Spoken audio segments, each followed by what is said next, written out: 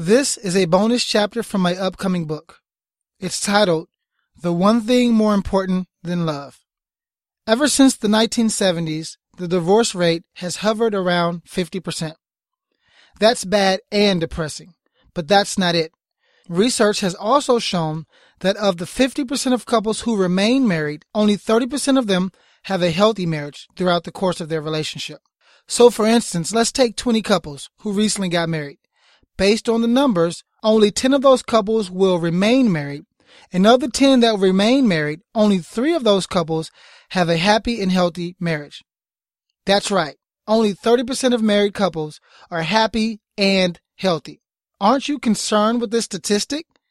I know I am. And before you think that this number is an exaggeration, I want you to take an honest assessment of your marriage. On a scale of 1 to 10, how happy are you with the overall quality of your marriage? On a scale of 1 to 10, how healthy is your marriage? Go on, be honest. Nobody's watching. In this chapter, I want to share with you a secret. I want to give you one piece of information that, if applied correctly, will literally revolutionize your marriage. This piece of information will go against most of what you believe to be true. I want to share with you the one thing that is more important than love. More specifically, I want to share with you the one thing that, if acted upon, will serve as the best foundation for your marriage. What do you know? A successful marriage is the result of the application of knowledge.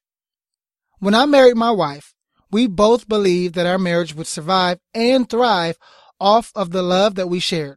We both wrote and shared some very intense marriage vows during our wedding ceremony. We were in love and confident that that love we shared was strong enough. Unfortunately, we were both naive. Most people who get married are naive. Now, I mean no disrespect. I'm just stating that most people get married and remain ignorant or in the dark about what it really takes to have a healthy marriage. They rely on their love, their chemistry, and their attraction to keep the marriage strong. They often make no or minimal investments into their marriage, and as a result, leave the marriage vulnerable to both outside and inside deterioration. It is because of this that I believe knowledge is more important to your marriage than love is. If this sounds conflicting, that's good. Keep reading. Marriage IQ. There are some very important things that you have to educate yourself on if you want your marriage to succeed.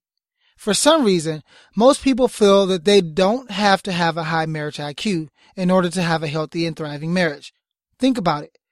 When you start a new job, you go through training, and the more important the job, the more strenuous the training, right? To get licensed to drive, you have to be tested.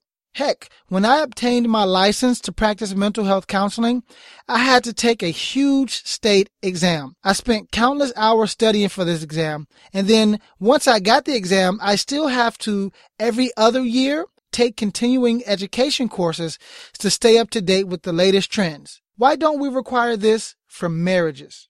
I guarantee that if this were the case, less and less individuals would struggle in their marriage.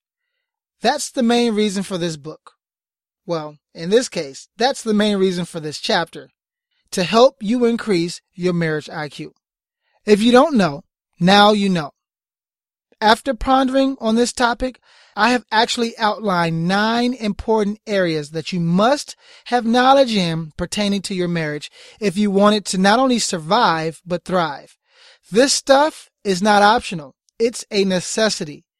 Here are the 9 areas. Number 1, know yourself. This may seem like a no-brainer, but 90% of people don't truly know themselves to their core.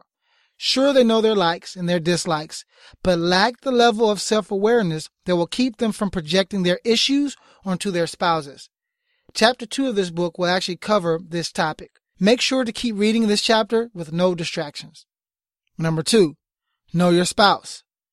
Your most important job is to become the best and brightest student of your spouse. You literally have to study your spouse. Spend time learning every part of them, all the way down to their core. Trust me, this information is vital. Chapter 3 of the book will go more in depth on this concept. Make sure to take out your pen and pad. Number 3, know love. Even though love is not the most important component to your marriage, it still is vital to its long-term success. Most people actually misinterpret what love truly is and thus start off by using it inappropriately.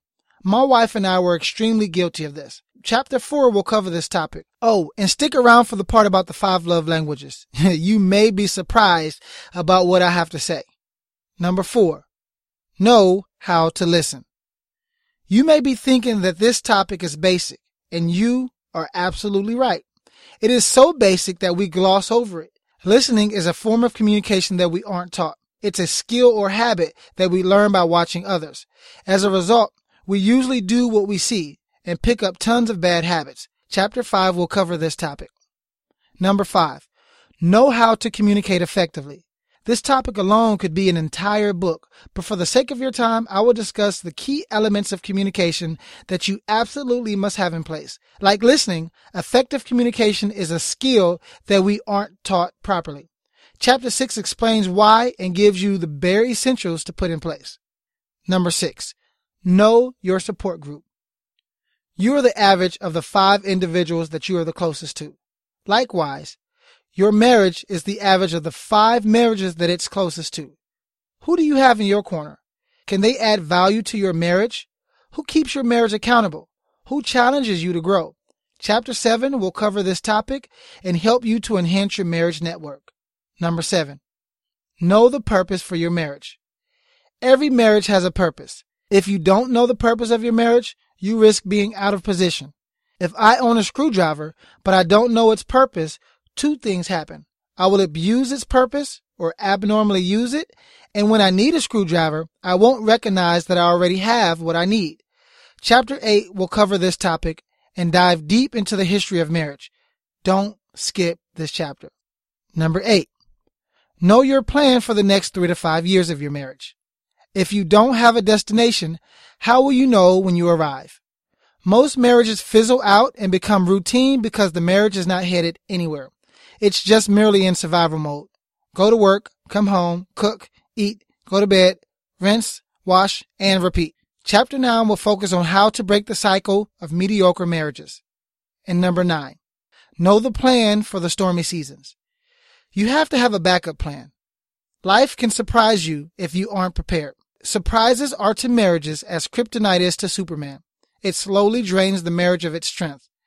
Why not be prepared? Financially, spiritually, emotionally, relationally, and even physically.